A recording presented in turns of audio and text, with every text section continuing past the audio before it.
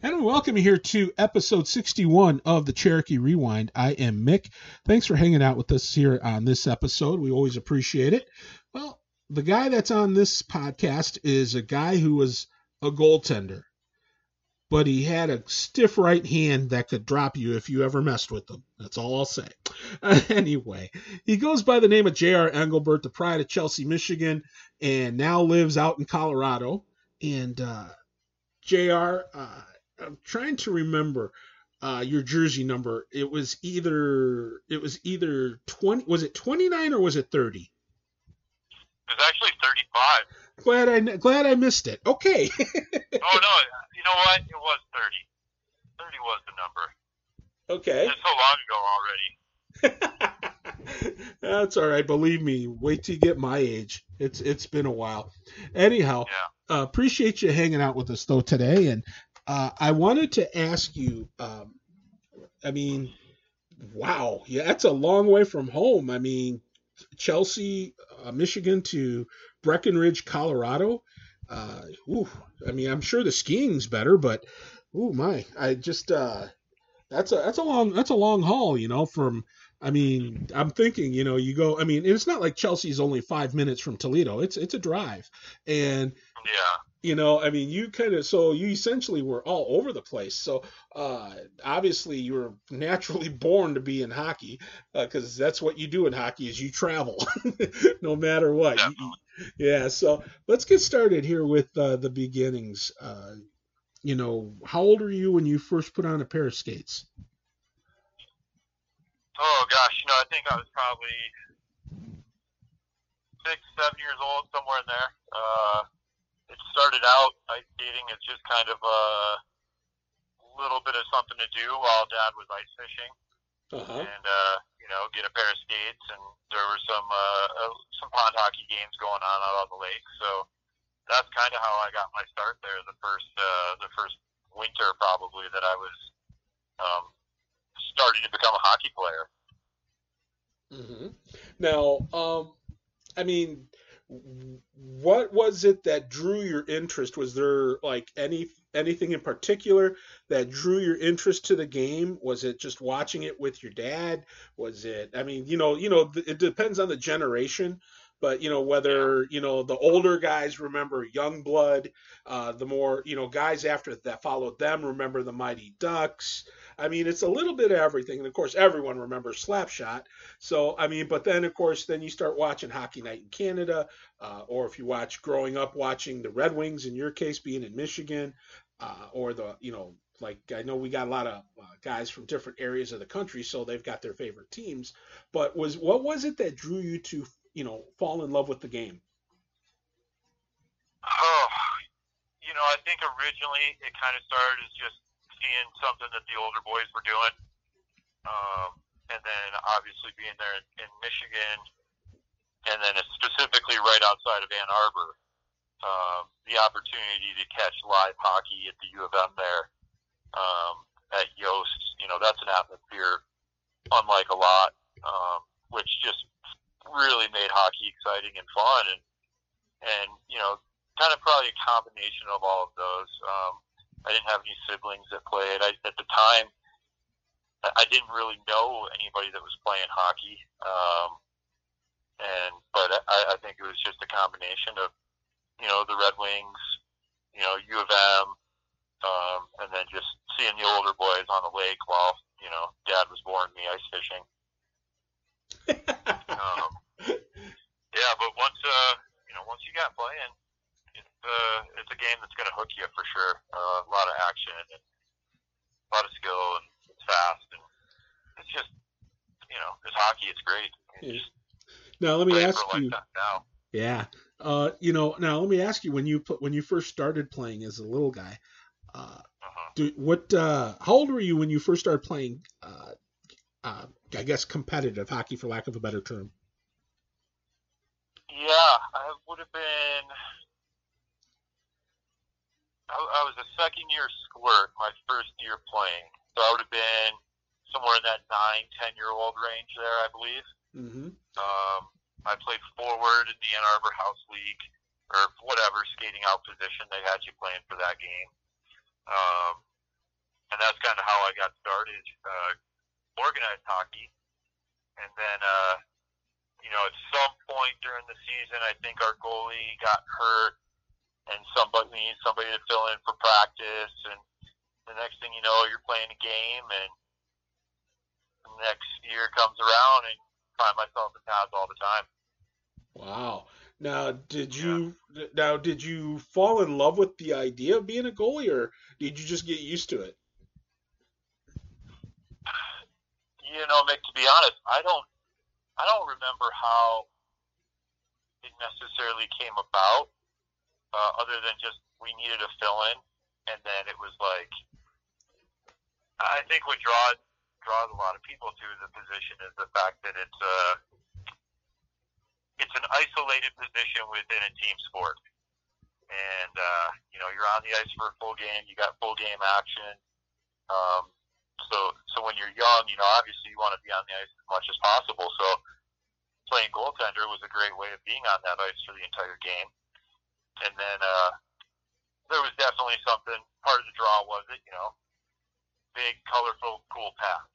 Just the ambiance, the aesthetics of goaltending, everything like that. I remember just, being obsessed with, the look of the goaltender growing up, and, Felix Potvin and Patrick Waugh and guys like that were a little bit ahead of their time in terms of style on the ice, and just being drawn into, the gear.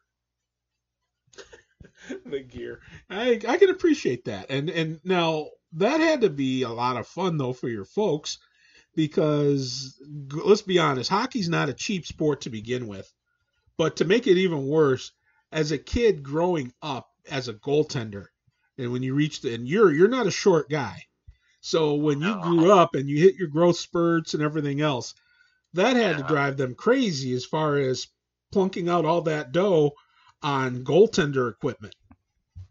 Well, luckily there in southeastern Michigan, there's a lot of great hockey stores and sales. So they used to do the Pirani's warehouse sale, I think in Waterford,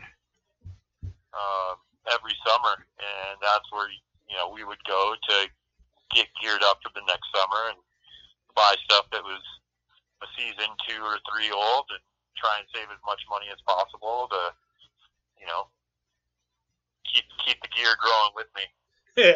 Yep, I understand that. I mean, and it's funny because you see kids that there are some guys. I mean, some parents that won't let their kids play goaltender because of how expensive it is, and it is very very costly. But if you're good and your kid is passionate about it, I mean that does make a big difference. And when do you remember at all anything in particular at any time in particular where you thought, hey, I'm not bad at this. I'm actually pretty good at this goaltending thing. Um, it was probably after my first full season in the pads. I played again in the house league in Ann Arbor, and then after that season, got invited to go up to the Double A level, and that was probably about the time where you're kind of like, all right, I guess I need to stick with this. When you're getting invited to try out for higher level teams and stuff like that. I think it was my second year, Pee Wee year, that I made the transition to full time in the net, and never really looked back after that. Huh. Now, how old were you when you start? So that was when you started playing travel. Was your at that time also? Yeah. Yep. I believe it was the first year that I was full time in net. Was the first year that I played travel hockey. Did you notice like anything surprising, like in terms of the speed or the caliber of play? Uh, if I remember correctly, I mean the leagues there in the Ann Arbor, Metro Detroit area. I mean, there's so many kids to choose from at each association. So making those A and double A teams were, quite competitive. And so the jump between that and your kind of house rec league was, you take, one or two of the best players, from what your house league team was, and now all of a sudden everybody that's on a team, everybody that you're playing, are the best players from what you were used to. The skill, the speed, everything about that was definitely a significant jump up that I do remember took, a few games to kind of get used to. But, that's kind of the same no matter what kind of jump you make in your levels of hockey and stuff too. Hmm. So, who were some of the coaches that you played for when you were a young guy growing up? Oh, let's see. In Ann Arbor, there was Tim Ailes. He was kind of the first coach that I had where I was playing goalie and skated out a little bit. That was at the house level program in Ann Arbor, the Ann Arbor Blades. And at the time, that was like, if you were in the house league, and you were part of the Ann Arbor Blades, like you were on the team, Hmm. So that was super exciting. And then Brian Burke was the coach that brought me into Double A hockey there in Ann Arbor. And that was probably one of the biggest move. But I played for Coach Burke, Double A, my Pee Wee year, and then we played a year of Triple A with Ann Arbor as a new program, and that was a rough one. We weren't a very good team. I faced a lot of pucks, a lot of game time, which as a goalie is a good double-edged sword. You don't want to be standing around, but you want to get some wins and have some nice stats. But when you're on a team that's giving up 50, 60, 70 shots a game, that can get a little frustrating too. What was the old saying?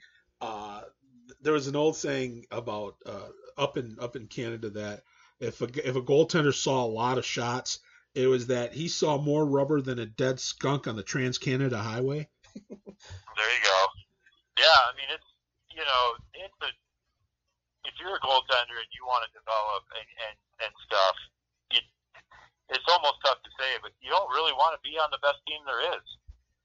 Yeah, you can. It'll help you out get those fancy stats and some wins and stuff like that. But as far as development, being young and being on a team that wasn't that strong, playing a lot of AAA teams around the Midwest that were significantly better and programs that had been around a lot longer. I mean, that was development-wise, that was probably one of the biggest years I had, just because it was nonstop practice essentially. Hmm. Now, did you? It didn't take away from your drive to want to continue to improve as a goaltender. I'm just talking about from the idea of seeing so many shots and not having the best win-loss record. No, not at all. I think at some point you kind of realize the bigger picture of some stuff, and there's only so many things you can control, and I can control the shots that are put in front of me. I can't always control the outcome of the game, though, at a younger level like that. So, no, that was 20 years ago at this point almost. So, what my emotions were or what my thoughts were at the exact time, I can't remember, but it was, I don't remember it. I remember it being a fun time, and one that I definitely looked back on and was like, it was a lot of work, but, you can't replicate. It's the best way to develop. You can't replicate games in practice the same, and so getting your ass kicked a bunch, 40, 50 times over the course of the season, you're going to grow through that. Yep. Now, so you play. Now, did you play high school hockey before you came to Toledo? Yeah, I played 4 years varsity with Chelsea. That was an awesome experience. Head coach at the time was Don Wright. He started the program. They had a rink built, a rink was built right in Chelsea, right before I started high school. We had a pro style locker room. We had a program that really cared about hockey, and it showed. And um, it was an awesome experience. All 4 years there, we'd have 200-300 fans, students at the games. Another couple hundred parents and neighbors and stuff like that. I mean, that was awesome. That was, at the time, that was big time hockey when you go into a rink and the stands are a good sized rink and the stands are packed and screaming and yelling, and that was an awesome experience. Kind of felt like being at in the show, didn't it? We you definitely, there was a little bit of that swagger around the hockey program in Chelsea for sure. I would assume it's kind of the same now. I follow them a little bit online through social media and stuff, and it doesn't look like anything's changed, other than just growing and expanding even more. But it was. Did they treat you guys? Did they treat you? Something that you wouldn't have got by going and playing other places. That's true. Now, did they treat you guys like rock stars, the hockey team, when you guys were in high school? No, I don't know about that. I think football was probably still king of the school, but when I was there, hockey was still a pretty new program at the varsity level. I think it only transitioned maybe the year before I got there from a club sport to a varsity sport. So it was still pretty in its infant stage as far as respect around the school and stuff. Okay. Well, so you played for it. Now, were your teams pretty good? I mean, were you able to make any playoff runs at all? We had some good teams. We were always right in the mix for league championships. I think we won a couple divisions. We never made it past the regional finals, unfortunately, but we definitely got there a few times. And there was one team back then, Jackson Lumen Christie, that they were a private school in Jackson, and they were able to do a little recruiting and stuff. But back then, I mean, they were a powerhouse team in the area, and we kind of got to that level there with them, and we had some great battles, but we never got through them there in the playoffs or anything. But yeah, it was great. I mean, you look back at it, and I know we all say this when we get older and stuff, but it's not the same as it was. Hockey now is not the same as it was then, and that's okay. But we all glorify everything a little bit from our experiences and our memories. Yeah, they make that's what, memories are what fuel us, especially when when it's something that you love, as much as you did and as much as we all do, as we love the game. Now, Yeah. so you finished playing high school. Yep. Was there any thought of playing other places? Was there any recruiting being done for your services in other places? Earlier in my high school career, there was some talk about different opportunities with some of the higher level AAA programs. Mm-hmm. But to be honest, Nick, back then we didn't really know. We didn't know the difference between like playing for Little Caesars or your local high school. We didn't know the different paths and the different roads and where they could lead. Until I think it was my junior year, Coach Wright, he had a really good relationship with the National Development Program over in Ann Arbor, Mm-hmm. and they had a goalie go down in the spring, and so after my high school season ended, I spent a few weeks here at a time driving over to Ann Arbor and practicing with the National Development Program, and I think that was where the light started kind of turning on that what's next after high school. Mm-hmm. So I did that my junior year. I think I did a little bit of that my senior year. Went on a couple road trips with them and dressed for games. Never got in, unfortunately. That would have been a cool experience at the time. Um, and then, after high school, it was just kind of like I knew I wanted to keep playing, but we had to figure out what those options were, and a lot of emails and phone calls trying to find a place to play. So what places did you try to did you look at? And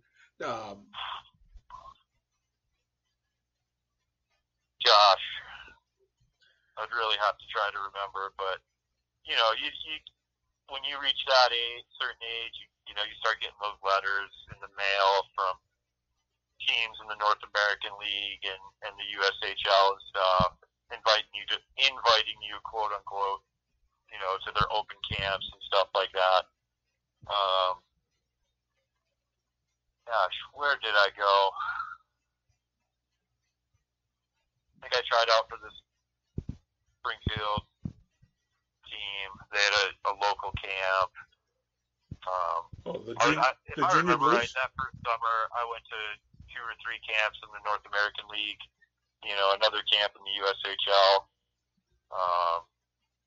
And then once as those were not panning out, found myself in some camps for the Central States, and Toledo was.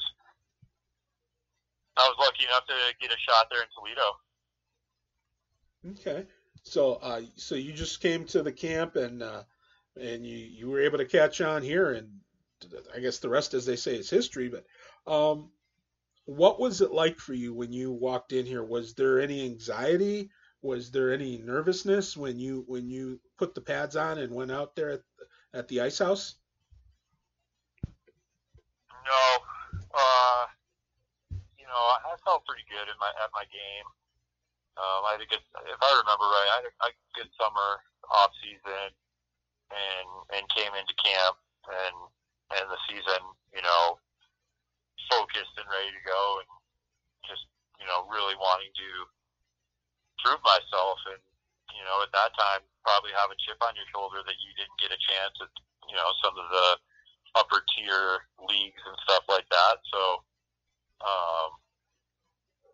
no, I wouldn't say so, and it was a team that I came into with a bunch of veterans that honestly just made everything a fairly easy transition from high school hockey to the junior hockey.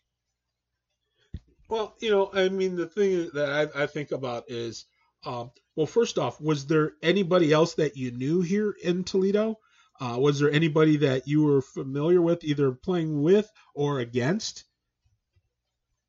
No, I was a complete novice when it came to what junior hockey was, or who was playing it, or any of the sorts. I was completely blind going into it, which probably, in retrospect, kind of, going back to your question about nerves, which probably helps a little bit. You don't have this pedestal in your head of what junior hockey is, or any preconceived notions. As far as I was concerned, I was just going someplace to keep stopping the puck and keep playing hockey. But about halfway through that first season there, I had a buddy that I played high school with. He was the captain on our team our senior year. He was looking for a spot to play because where he originally was at wasn't working out. Talked to him and talked to Varga, and the next thing you knew, Ryan Ford was part of the Cherokee and ended up, being a pretty solid contributor on our run through nationals and stuff. Mm-hmm. He was, Ryan was like a favorite for me back then, for some reason, because he wasn't like he wasn't a brash or a loudmouth. He was a pretty low key kind of on the more quiet side of things as far as when he came to Toledo. I don't know about what he was like when he was, when you played with him back in Chelsea. Yeah. But just always struck me as more of a quiet, well mannered kid. And he and I on the bus rides and stuff, we would chit chat a little bit here and there, and or on road trips and stuff, and always a solid, respectable kid.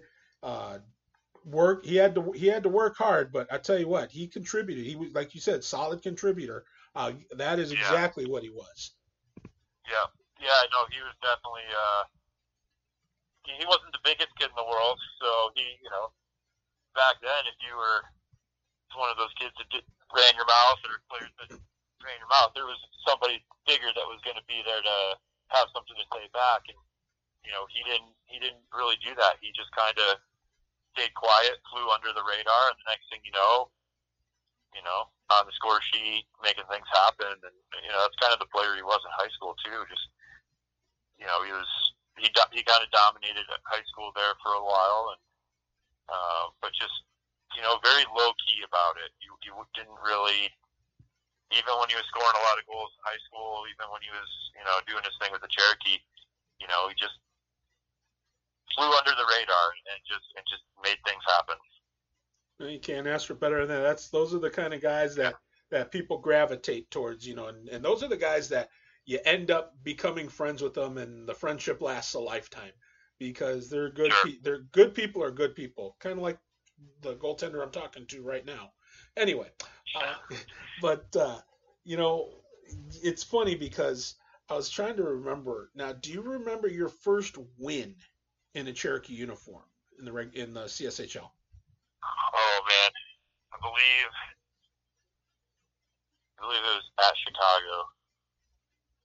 Okay. I can't remember if we started the season on the road. I think we did that year. Okay. We started with a road trip to Chicago to play the Force.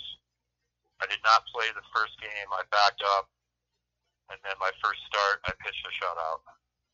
Holy cow! Good start, huh?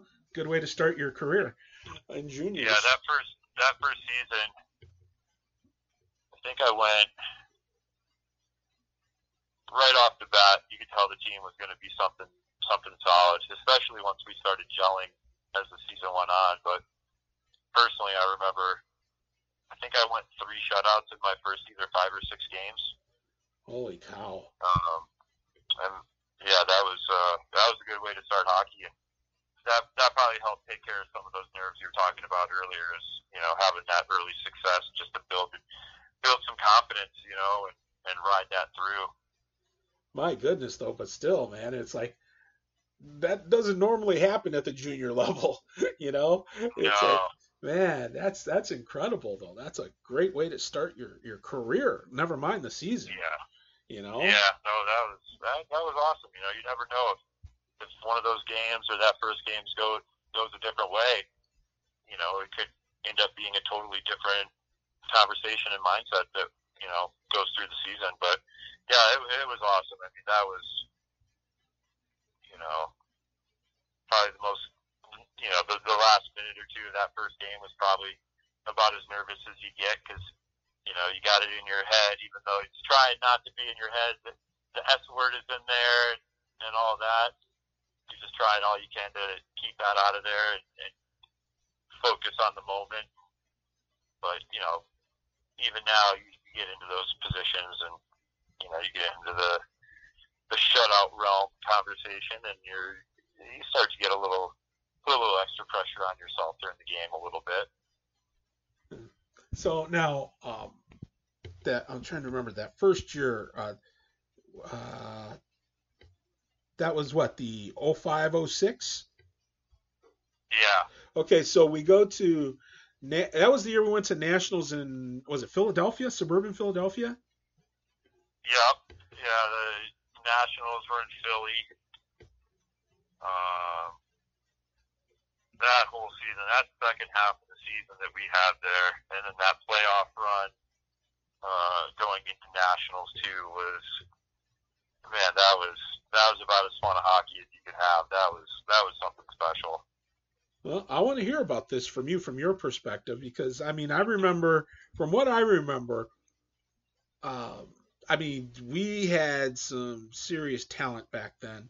If I'm not mistaken, that was what, and we'll get into this too, but the run against the little dust up we had with Dubuque. That was in your first year or your second year? That was in my second year. Okay, so we'll get to that in a little Yep. bit, but I want to talk about the first year because Yep. that was the year that we went to Philly, and I believe, if I'm not mistaken, the championship game was us in St. Louis. It was an all CSHL matchup, wasn't it? It was. We ended up losing that game 5-4. It was. Still remember it. Yep, that was a really exciting game. And the reason the thing I remember too was the season prior, before you were there. They Yep. had to stop the game. The president of USA Hockey was out on the ice, kicking everybody off the ice because it got so ugly. I mean, there was a goaltender fight. It was just nasty, and I mean, it all started because the officials lost control of the game completely, and it was probably one of the worst officiating. And I'm not saying that as a homer. I'm saying on like throughout the game on both sides, it was just an ugly, ugly game. Well, anyway, long story short, uh, I mean, it was really nasty. We were in Minnesota, and it was just really ugly. I mean, I know they had an emergency meeting with the board and stuff with USA Hockey, the whole 9 yards. It was just ugly. Well, I remember your first year when we went over there, and it was a 5-4 game. I remember the president of USA Hockey going back out on the ice, and I'll never forget. He said, "Last year I had to come out on the ice, and it was he was saying something like it was a disgrace." And he said, "You brought your integrity and you recaptured your integrity this year with the way you handled yourself on the ice." He said, "You guys play," and that was to this day is still one of the most exciting games that I ever watched. And yeah, we didn't get the W, but you know what? No hanging head in shame. No way. That was just a really good hockey team, and that was part of the St. Louis run. I mean, they were a powerhouse in that decade. And they didn't lose hockey games. If you beat St. Louis, you better, back then you grab the puck, you get out of there, and don't look back, because they were a powerhouse. I mean, there was no question about it. So yeah. My favorite part of that back then, and I don't know if it was that year or no, it wasn't that year. It had to be. It was I think like a year or two. I can't remember which year it was, but there was a year they went the entire season, all right, on their way to their next championship, their next national championship. They won. They almost went wire to wire. They only lost one game the entire regular season, and that includes the playoffs and the tournament. They only lost one game, and it was to Grand Rapids, who was the worst team in the league, and that game against St. Louis was their only win that season. You know what? I think that was my first year. Was that your first year? Okay, then yeah. So, because guess who gave them their second loss of the season? Who? We went to. So if it was the same year, I do remember that. Grand Rapids beat them out of nowhere, and then we make the Central States playoffs. So there's the league playoffs, and then there was nationals. Oh yeah. Mm-hmm. We beat them in the round robin of the league playoffs. Lost to them in the championship of the league playoffs, but we already had a berth to nationals at that point. Okay. So that was, beating them. I remember that. That was something that didn't happen very often. That St. Louis team was stacked. I can't remember specifically if it was the round robin portion or the championship. Man, I wish I could look up their roster, because I would know this guy's name right away. He was a defenseman, and he got it on the power play up top and just ripped one right off my cage. Bent my mask all up, pushed it into my nose, all of that. I remember that, but I remember Was He was that a Chris huge deal. Butler?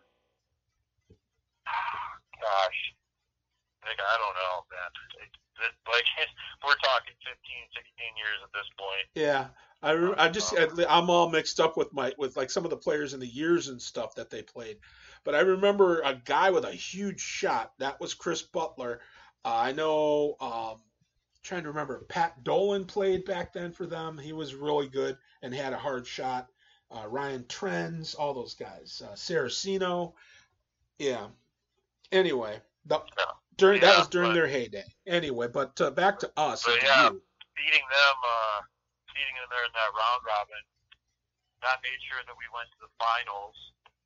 And then the finals game, like, obviously, like, winning the championship would have been great. We lost to them in the championship, but at that point, we'd already got our berth because the top two teams in the league went on to nationals. Mm-hmm. But man, that was fun hockey. And then we went into Philadelphia and just went on a run. And yeah, that was super fun. Something I'll never forget.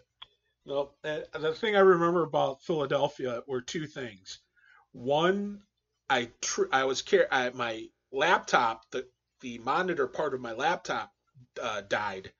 So I had to I grabbed and this is back before we had flat screens like we do now. You know, I had one of those big, fat, old-fashioned monitors, and I brought that along with my laptop. I hooked it up to my laptop so I could see what I was doing to hook everything up to broadcast. And I remember carrying that big lunky thing, and I tripped and hit my mouth on it, and it fell down and hit my mouth on it, and it was like, oh my God, did that hurt? I remember that, and then let me see.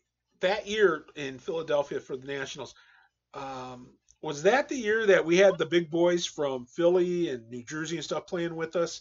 Lanciano and Siganek? No. Okay, then I got my year mixed up there then. That was a different era. But we had, I'm trying to think. We had Seipel up front. We had Abiglin, Higgins. That was that year. Yep. Urbaniak. Yeah, Nate Dogg. Yep. Both Hafners. Mm-hmm. Jesper. Fillmore was a 15-year-old playing. Who else? Andrew Hess. Oh my God, that kid was a monster, half man, half monster. Yeah. J.C. Gulch. I loved that kid. He didn't care how big you were. He'd fight you. He didn't care. Oh yeah, and then the class clown, Bart. Who, speaking of not wanting to fight, yikes, look out. Yeah. It's like everyone thinking, okay, yeah, I don't want to fight Higgy because of how big he is and how strong, which was true. But no, I mean, you put him and Bart, and you go, who would you rather fight? I'm going to be honest. Knowing what I know about both of them, I'd rather fight Higgy, take my lumps from Higgy than to. I mean, Bart just hurt. He would hurt people. Seriously, hurt people. Ooh. And catch him by surprise too, because he was this, scrawny. Dude, probably weighed 140 pounds, 5'7" on a good day, 5'8", and that's on skates. would not back down from anybody. And if he got a hold of you and got that inside position, I mean, yeah, that was. I vaguely remember the first time I watched him fight, and it was just it blew my socks away. Because I didn't know much about him as a fighter at that point. Mm-hmm. And you're thinking, what the hell is this guy doing, dropping the gloves? And the next thing you know, he just beats the wheels off somebody. Yep. And that was the theme for him. I tell you. And you know what was funny, though, is that, he developed that reputation as being, there's no way you could consider him a heavyweight, but he was the heavyweight champ in the CSHL, no question. But he could still contribute offensively. That guy had some hands. And never mind the knuckles. I mean, on the other side of his hands, he could put the puck in the net when we needed it. Yeah, he was just kind of a deceptive player. You know, if I remember right, you know, he was quick, but he didn't skate great. Like, he didn't pass an eye test, right? Yeah. He didn't like look like that traditional hockey player that's going to score goals and make plays. Mm-hmm. You know, if I remember, his stride was a little choppy, ankles bent a little bit, but you know, just the next thing you know, he got around you and the puck was in the net. And you know, I think that's where like that team in general, just the heart and the desire of that team was, you know, no quit ever. It was just go, go, go. Yeah. And the other thing too, I remember, I think it was that year, or might have been the following year, I'm not sure, but I know it was a year that he played. Um, we had a local Toledo police officer, detective, who was killed in the line of duty. And matter of fact, this may have been after, because I think Dunk was coaching at that point, Ian Duncan. And Okay. Bart came out. Uh, the widow of the police officer dropped the ceremonial first puck at the ice house. So we were playing Chicago, and yeah, this was definitely later. And Bart came, and I don't know, he would just happen to be there, and he just jumped over and helped her out onto the ice to help her so she wouldn't slip and fall, and have her drop the puck. And this was being televised locally on BCSN, and it was one of those things where it was like, wow, that just it really made me not only just love him more, but just respect how good of a human being he was. After all, you know, you think hockey players, they can be goofballs and this other stuff, but he just was a quality kid, a quality guy, and it just said a lot. Definitely. You know, and then to top it off, the guys from Chicago donated to help with everything. They made donations and stuff in helping with the family and everything. And I thought, man, that's why I love this league, you know, and the people in it, because you beat each other up, call each other every vile name you can think of, but at the end of the day, you know, it's still a family. You know, we just happen to put the fun in dysfunctional, but yeah, right. you know, that's just us. Now, speaking of family, I want to talk to you for a few minutes about yours, especially your mom. She was a woman that she would get nervous watching you play. Now, I remember that during your time in Toledo. But my question is, was she always that way? I mean, when you were growing up? As far as I can recall, yeah. She was at almost every hockey game I ever played. She watched every hockey game I played, but I don't know how much she watched when the puck was in our defensive end. Not much. She was. She was too nervous about it, you know. Mm-hmm. And I'm sure she would fondly remember that if I was to bring that up. But yeah, no, she couldn't. She could not watch. You know, when the other team was, you know, putting the offensive pressure on and stuff like that. No, she was an absolute wreck about it. I mean, that I used to smile whenever I'd see that. I can remember in Philadelphia for the tournament. I remember this succinctly. She sat like about maybe one row behind me and a couple seats over, and I'm doing the game there. And when I mentioned anything about bringing the puck into the Toledo zone, it was like her cue. She would automatically shift herself and turn and face towards me. She would be to my left, and she would turn and face towards me and not watch what was going on and especially, God forbid, they crashed the net. Oh goodness, yeah. Yeah, I mean, more of that later, but yeah, that was a whole nother one. But the second year, but I mean, especially though with you, like I said, anytime anyone tried to crash the net or go anywhere like that, any extracurriculars, that I saw that and I watched that. It just tore Yeah. her up. No, I can picture that right in my head, and I know exactly what you're talking about. I would, I still play out here in Colorado right now, and I'm sure she tries to catch games if she comes out, but I'm sure she would be the exact same way now, even 15 years later, of cowering away from the play when it's in our end. God love her. Oh, that's great. I just say, you know what? That's her baby boy. And you could be That's right. 40 years old, JR, and you're still going to be her baby boy. And No, I know. I get reminded all the time. It's okay. and so It's a good thing. yes, it is. That's just the bond and the love of a parent. It knows no bounds. So now, who was your goaltending tandem partner in that first season?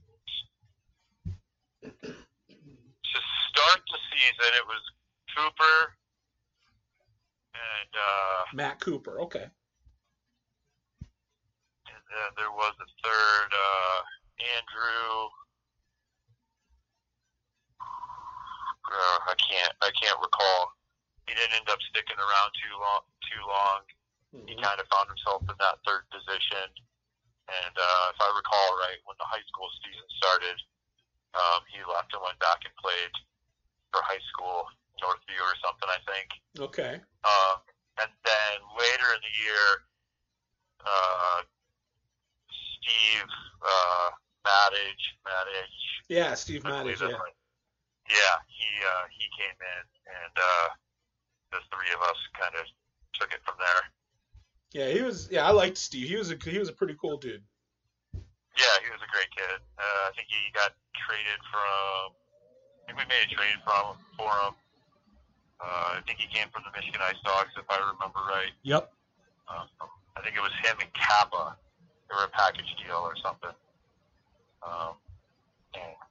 And so the three of us minded those nets the rest of the season.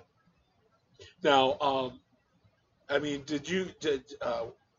I know the two of you split most of the time, if I remember correctly. It was mostly you and Steve that saw the bulk of the action.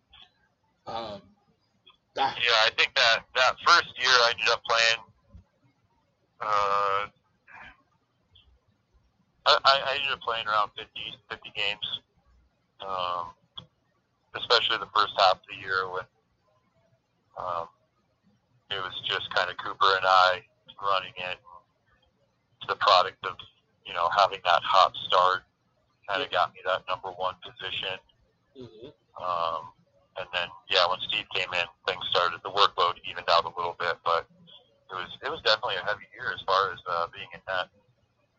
Now, the junior schedule with being what it was, did you have to make any adjustments as far as like, the idea of the travel? I mean, the long distance travel, and then also the fact that you play more games at a junior level. I don't recall it being that big of a thing because when you played AAA hockey, you were driving all over the place, busing and stuff as well.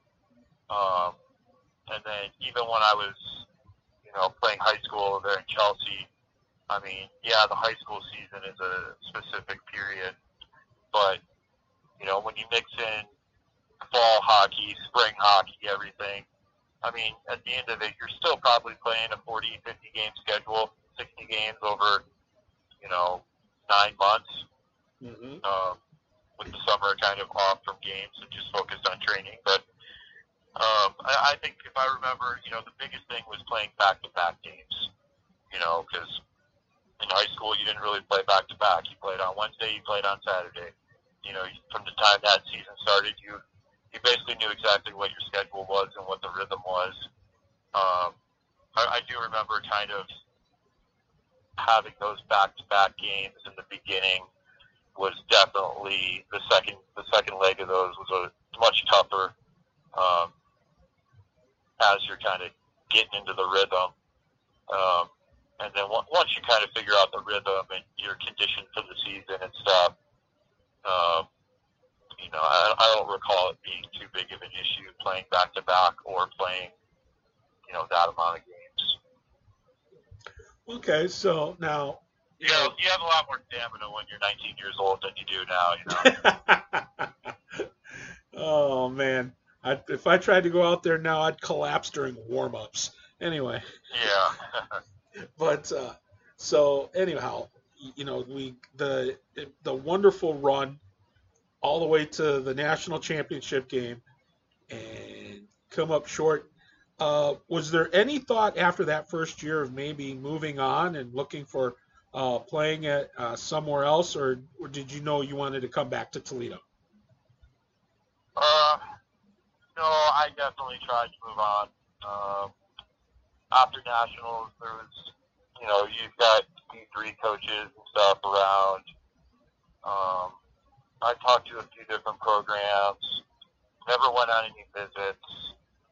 Just because at that time I was thinking I just had a really successful first year playing junior. I want to give this another run. I went up at that time. The Marquette Rangers were an expansion team in the North American League. I went to the Indiana Ice USHL. I went to their main camp, all from kind of nationals and what they saw there. Didn't make Indiana. Went up to Marquette. Had a great camp. Made the team out of camp.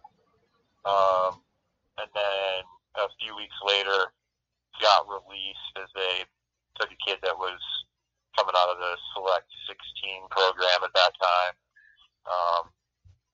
And the starter, the number one that they had on their board was a D1 transfer. I think he was from Providence. He was transferring, so he had to go back for a year. So at the end of it, they wanted their older guy, they wanted their younger guy, and I kind of fell in the middle there and ended up getting released. And next thing I knew, I was back in Toledo for camp. So tell me, there was never any hesitation. It wasn't like, oh, I need to move on, but obviously at that time you always want to play higher levels, and I thought maybe if I went back, I could maybe get my opportunity through call-ups or something like that. Sure. Now, so what was it like that second year? Was there? I mean, obviously there were some new faces, but tell me what that was like as far as walking into that locker room with still some returnees, but still essentially a lot of new faces too. Yeah, that second year, that was the first year the Dunks coach. Mm-hmm. And I think there was a little bit of a weird feeling in the locker room to start the year about that because, we just went on this huge run and all that. And next thing you know, our coach was let go over the summer. And, I remember definitely having a little bit of a weird feeling going into that locker room. It was, a lot of the same guys and the same faces, but, with a head coaching change any time, you kind of almost wipe the slate clean and start over. And that was also back, and hockey changed a lot that year in general too. 06, 07, that's when USA Hockey, and I think even the NHL, and that's how it trickled down. They really clamped down on penalties and interference and tripping and all that. It was a different year for sure. Just totally different coaching styles, personalities, and everything. And it probably took a good amount of time for everybody to kind of feel each other out and find that common ground of understanding and stuff like that. So, I mean, so when you came in that second year, who was your goaltending partners? I think it was Steve again. Okay. I think it was. All right. Now, yeah.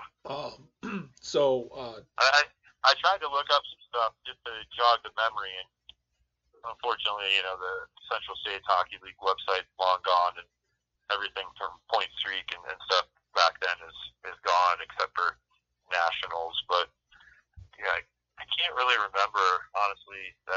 year quite as well. But I want to say Steve was my goalie partner for the whole season.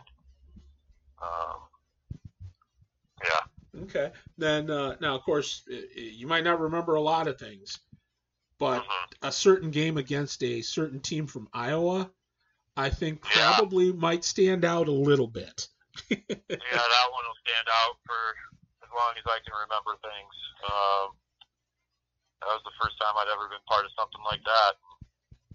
That was an experience, that's for sure. Well, I mean, and it was funny because it all started because of a.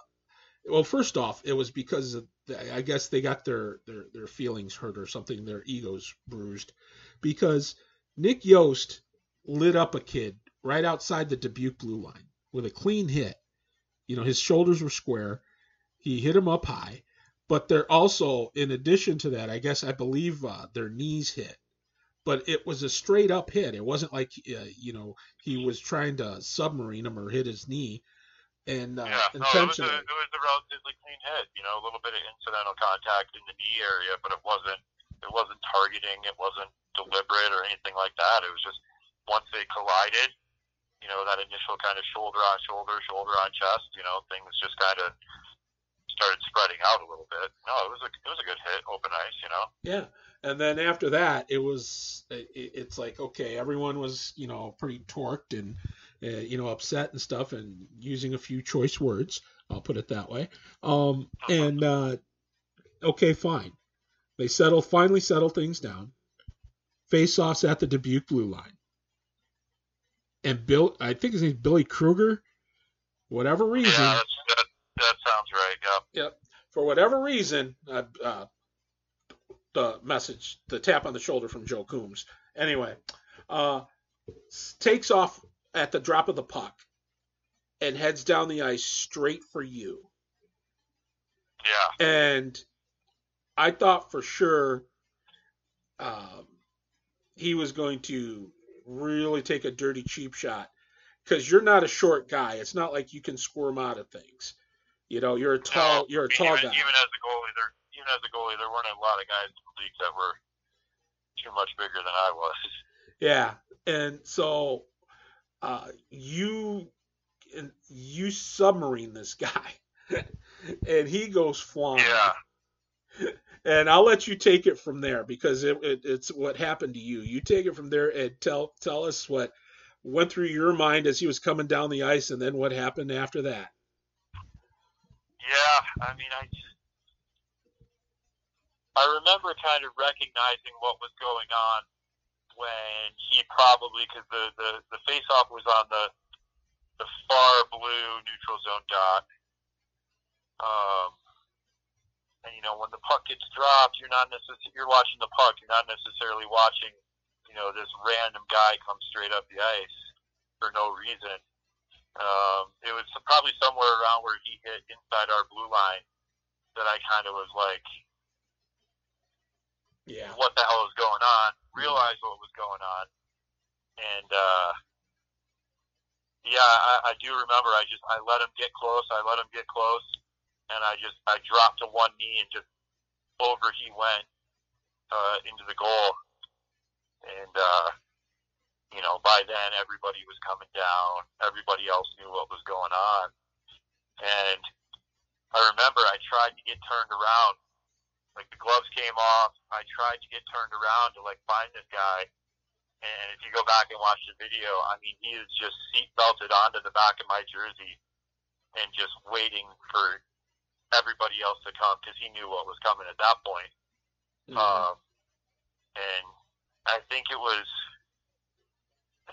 Gulch. I think it was JC that was the first back and kind of got him off of me.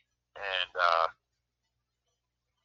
I remember just kind of standing there after he got off or unlatched and looking around like, what the hell is going on right now? And then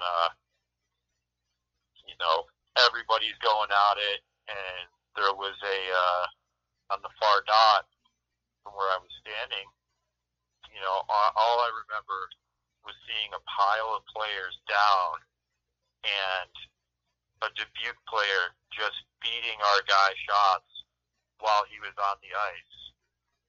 And without thinking, across the zone I went and kind of pile drived into there to get him off. And I remember, I didn't, first fight I'd been in, but it was just natural. I just remember grabbing that jersey and giving him a shake, and just, if I remember right, it was either 1, 2, and then that big one that you talked about before, or if it was just one and then the other. But I remember, I can still imagine that feeling of that one good one that really connected, where, it was square in the cheek right below the eye, and his knees just buckled and down he went. That was one of their top guys too. He was one of their top offensive weapons. I remember he was also one of their tough guys because he got heavily recruited. That team, they were. That was their first year in the league, if I remember right. They didn't play in the league the year before. Mm-hmm. They were, they were up there with St. Louis as far as talent and being a strong team. And but they were a tough team. St. Louis was a very skilled team with some big guys, but Dubuque was a tough team. They had skill, but they were also going to beat you physically as well. Definitely a different style of hockey. But yeah, that was one that, a once in a lifer type thing. Yeah, and I remember too. The other guy I remember having a really good fight too was Austin Seipel. Sipes was in front of you. And if you look at the video, he's got two guys that he's trying to fend off. And I think that's who I went in, because eventually the 2 against 1, and if I remember right, he was feeding him pretty good. Second guy came in, kind of grabbed him. He was still fighting him off. And then if I remember right, he was the one that ended up down with the 2 guys on top. And that's where I came back across and kind of intervened, like, you're not going to do this to our player right now. But yeah, that was quite the chain of events there. And it was funny. Just leaning over the boards, just yelling at each other. Guys. I don't really remember what happened, afterwards, because I got thrown out. I guess I was listening to Nick Joe's podcast with you, and maybe some stuff was going on in the hallway afterwards. But I remember getting thrown out, and not thinking much of it probably at the time, and just getting undressed and hitting the showers. But yeah, what a wild turn of events that was. Yeah, well, I remember because Yost got, and I misspoke on his podcast because I thought you leapfrogged Billy Kruger, but no, you submarined him, which is probably a better thing to do. And I remember I said on his podcast that he didn't get anything, but he actually did. They whisked him away early, right out of the gate, because he wasn't in the penalty box. He was in the locker room because he was a young rookie. So I think they kind of saved his bacon a little bit. He said.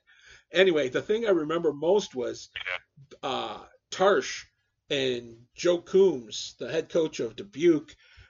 They went behind their respective benches out into that hallway, and I was expecting cops going to be called. I thought we were going to have like full on break out the law enforcement, and it just got really ugly really fast.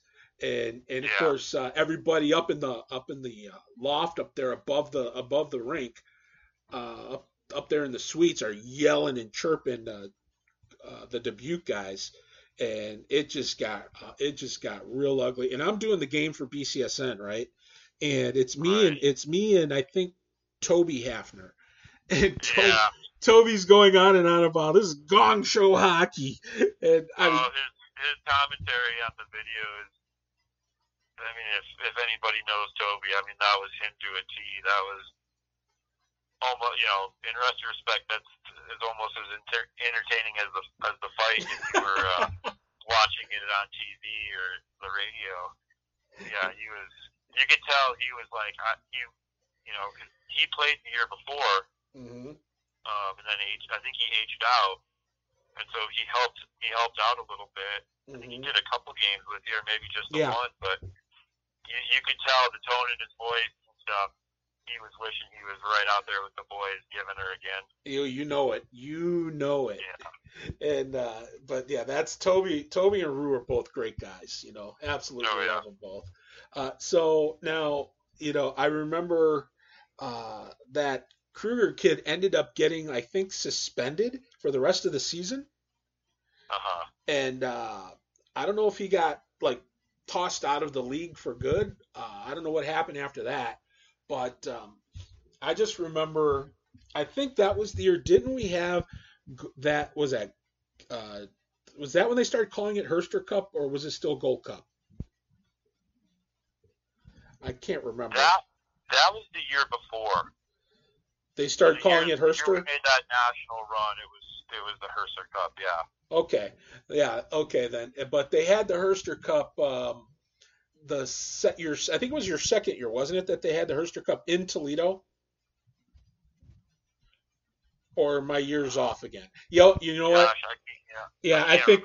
I think it was the year after you left. It was in Toledo that they had the Herster Cup, because I know they had it also in Dubuque in that same time frame. They had the Herster. Yeah, I can't remember because we didn't make the playoffs my second year, so I'm not sure where that ended up being. Yeah. Matter of fact, it may have been then. It may have been that year because of the team. We weren't in the playoffs that year. Okay. So gotcha. we were in. I know it was Dubuque beat. I think Dubuque beat. It wasn't St. Louis. I don't know if it was St. Louis or Chicago that was in the championship, and Dubuque won, because I remember standing there next to Spike Alvarez, their goaltender, and he was like the MVP of the tournament of the Herster Cup, and talking to him. But I know, it felt really weird because Toledo wasn't in it. So I think that might have been the year, I think. But I know those were the circumstances, and it was just really odd. But anyway, so you finished playing that year in Toledo. Where does J.R. Engelbert, where do his travels go next? Well, hold on now, Nick. We got to talk about the second fight I was in that second year. Oh, yeah. Oh, we can't go without that. Yeah. Please. There was a goalie fight with Chicago. Yep. That was in Chicago, though, right? No, that was in Toledo. Oh, okay. Yeah. Let's see.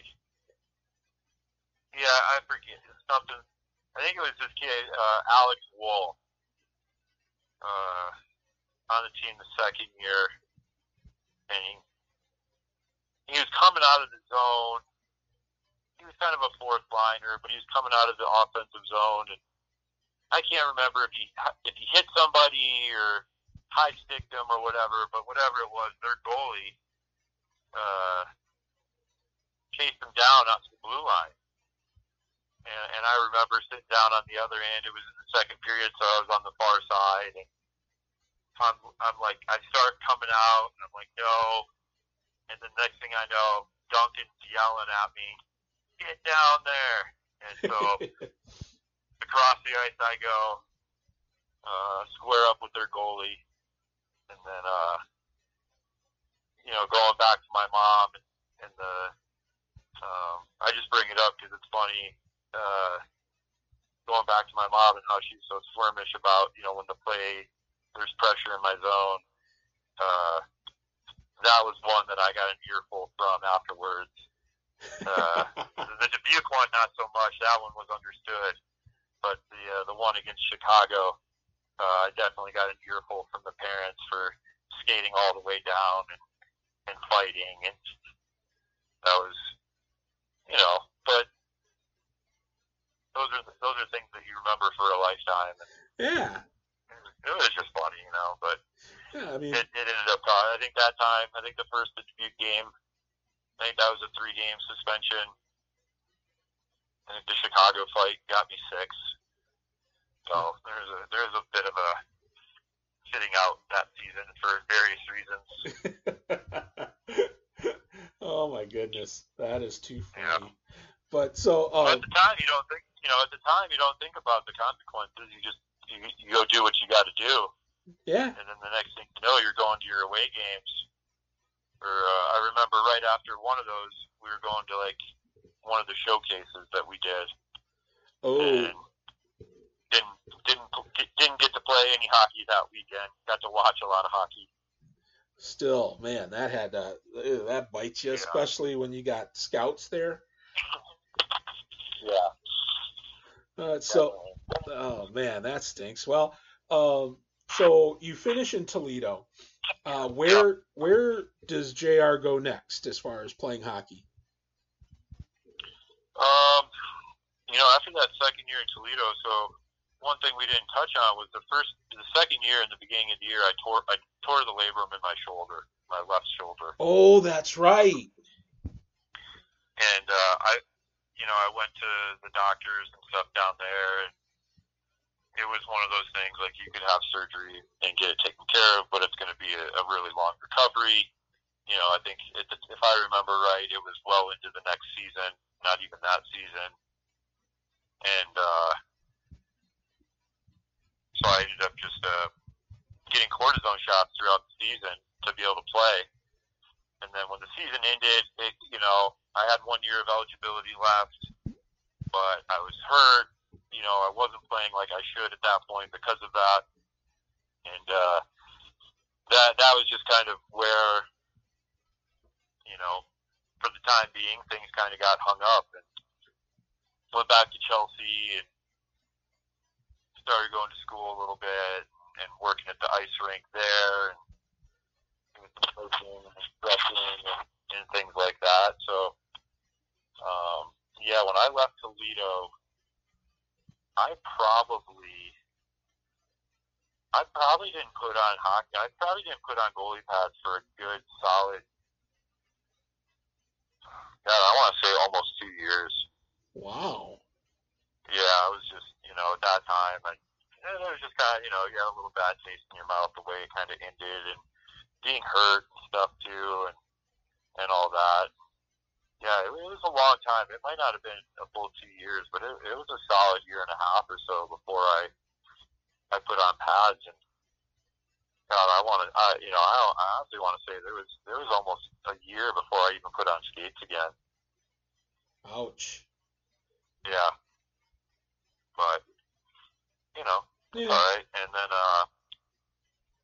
so I went back home. I was going to school for a little bit. I'm not a school person, but I was going. I was working at the ice rink there. I was doing some coaching with the Learn to Play program. I was doing some goalie lessons. I was doing some adult clinics. I was one of the instructors there. There was 2 of us, myself and Nick Vetter. We were kind of the instructors there at the ice rink and drove the Zamboni and all that stuff for a couple of years and coached some JV hockey with Chelsea. And then finally, kind of one day, it was just, I'm out of here, and kind of gave my notice. And a few days later, I was on the road heading to Colorado. And at that time, I didn't really have a plan. I didn't really know what was leading up to next, but I just knew that it was time for a change. And Matt Rogers and Anthony Martin and Johnny Melendez, all from my first year there in Toledo. They lived out in Colorado or Wyoming. So basically I pulled into Denver and got on the phone, and it was like, hey, here's where I'm at. I need a place to stay, and while I figure some stuff out, that's kind of how I ended up in Colorado. And yeah, it's been 13 years now. Wow. So now, so how did you get hooked up into Breckenridge?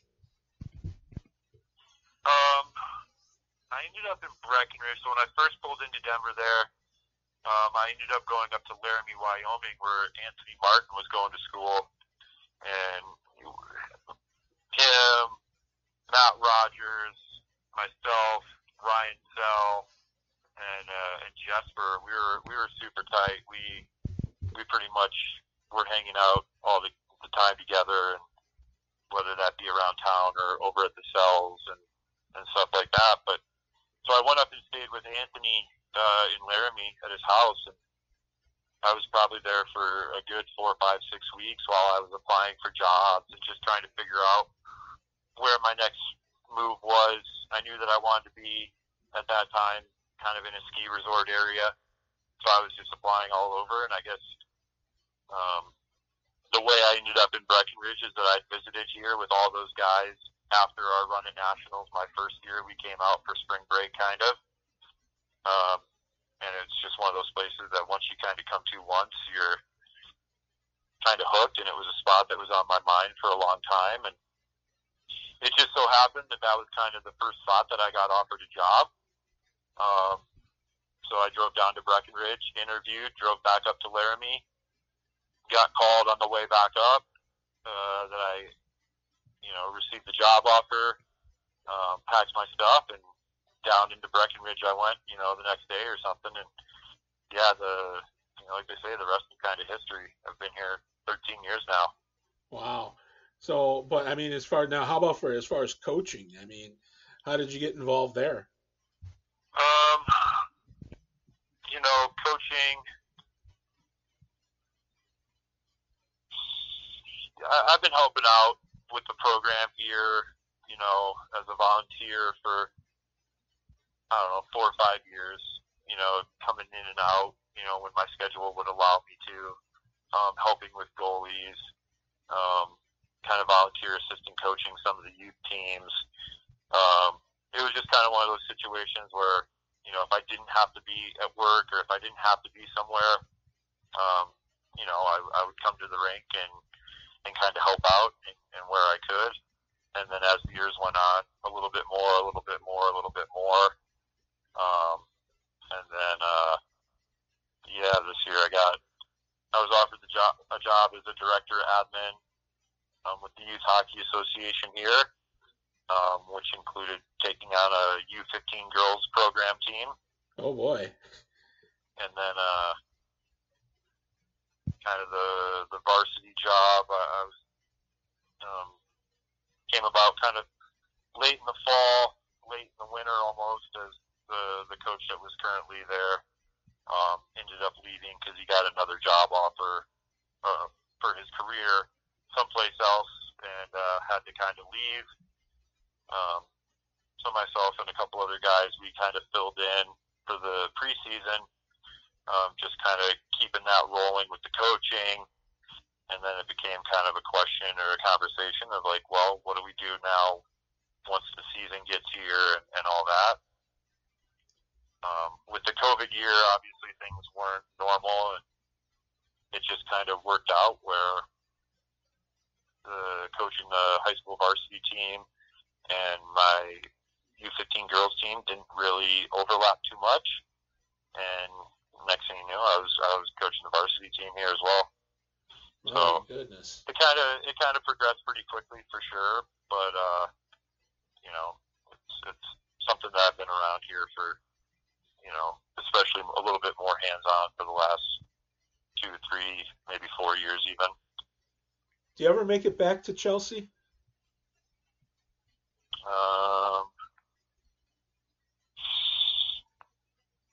Goodness. Occasionally. Okay. Not often. I think it's probably been 4 years since I've been back. Okay. One of those weird. It's one of those things. Like, I probably didn't go. I went back a couple times right away. The first few years I moved out here. Mm-hmm. Didn't go back for a long time, and then if I recall, there was a summer or a year of like quite a bit of stuff going on. The next thing you know, I'm back 3 times in a year, and then I might not be back for a couple of years. But I had plans last spring to go back, COVID kind of ruined those. I had Yeah. plans this fall to go back. COVID kind of kept ruining that. So the goal is to try to get back there this spring and, Yeah. see what's going on with town and all that sort of stuff and catch up with some people. But it's just, it's hard to, right now it's hard to travel. So And on the plus, back burner. I was gonna say, besides that, Breckenridge is home. So Oh, yeah. so there Definitely. is that. So well, anyway, before we wind her up here, Yeah. two questions. One, what would and I ask this of most folks, what would the JR of today, what advice would you give to that kid that played junior hockey back in Toledo back in the day? Is there any advice with the benefit of wisdom that you have now? What advice would you give to that young man? Oh, boy.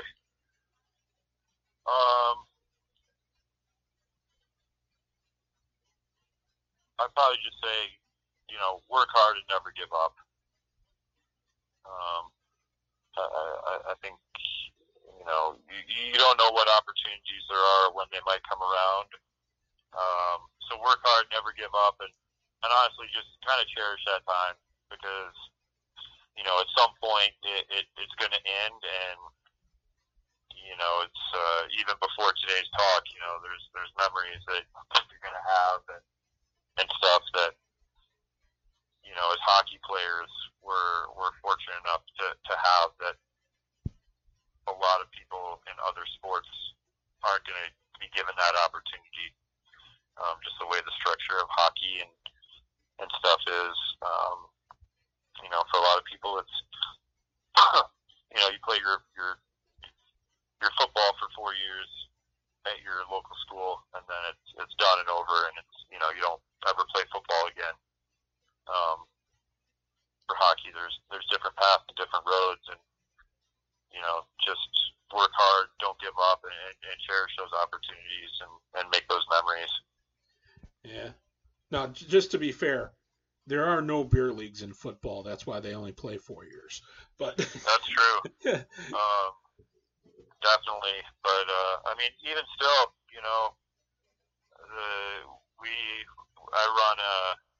I GM a senior A hockey team here in Breckenridge, the Breckenridge Vipers.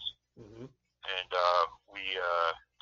it's full check hockey. It's talking to a few people, a couple guys that played some other places before they played there. It's kind of the teams in the leagues we play, a lot of them, are right around probably the level of the Fed back in the Midwest. Yeah. So, if the opportunity arises, play, and it was a couple years of this team being around here where I knew of them, but I was like, no, I don't want to play. It's glorified beer league, whatever. And then finally, a bunch of buddies, they convinced me to play. And tell you what, the first practice immediately reminded me, why I loved hockey. Just the competition, the speed, and everything like that. It was awesome, and still going at it. It's a fairly decent level of hockey, especially for a bunch of guys that are 25 to 35 years old now. So it's awesome. But yeah, true. Definitely true about the football and the beer league. There is no beer league football, so that wraps up your football career when you graduate. That's true. So, okay, one more thing here. What would you like to say to Cherokee Nation? Folks, different eras. They all listen to this. I'm very fortunate and grateful for that. What would you say to the fans and the alumni and your old teammates and stuff here in Toledo that if you had a chance to say something to, what would it be? Yeah. I remember Toledo as being an organization that cared, and they treated their players fairly and well, and the fans were great. Junior B hockey at the time, we didn't draw the biggest fan base ever at home games, but the people that were there were dedicated and they loved it, and the organization as a whole was just an awesome experience. Where I think a lot of people don't get that when they do go experience junior hockey. There's a mixed bag. So hopefully everybody realizes that they're part of something special. There's junior teams come and go, leagues come and go. I think you've really seen that over the last 5 to 10 years too. It's a bit of a revolving door right now as far as juniors go, but Toledo's got the history and the legacy and the organization to make it last and be something special for everybody, and for the players that are there now or looking to go there in a few years. I just kind of go back to that, like, cherish those moments and realize that you're part of something bigger and a legacy and a team that's been around for a long time, and enjoy the moment, because it'll be over before you know it, and you want to look back on it and say that you had the best time and gave it the best effort you could while you were there to for the crest on the front and the history and the legacy that being a Cherokee means. Amen to that. I couldn't put it any better. Well, JR, it seems like we only started about 7 or 8 minutes ago, and by God. Yeah, that flew by. Yeah, it flew by real quick, didn't it? And we didn't even touch on everything and stuff. And No, we didn't. no, but I tell you, it was a blast. It was a blast doing this with you, buddy. And I really appreciate you taking the time. Yeah, I know it was a bit of a struggle to try and get on the schedule and everything, but I'm glad we finally did it, and it was awesome to talk to you and kind of reminisce on those memories and have somebody to talk to them about. Amen to that, and I hope we can chat again someday. But thanks. Definitely. Yes, amen to that. And thank you for doing this, and just keep your ears open, because our goal is to try and get a reunion going here if we ever get back to some semblance of normalcy.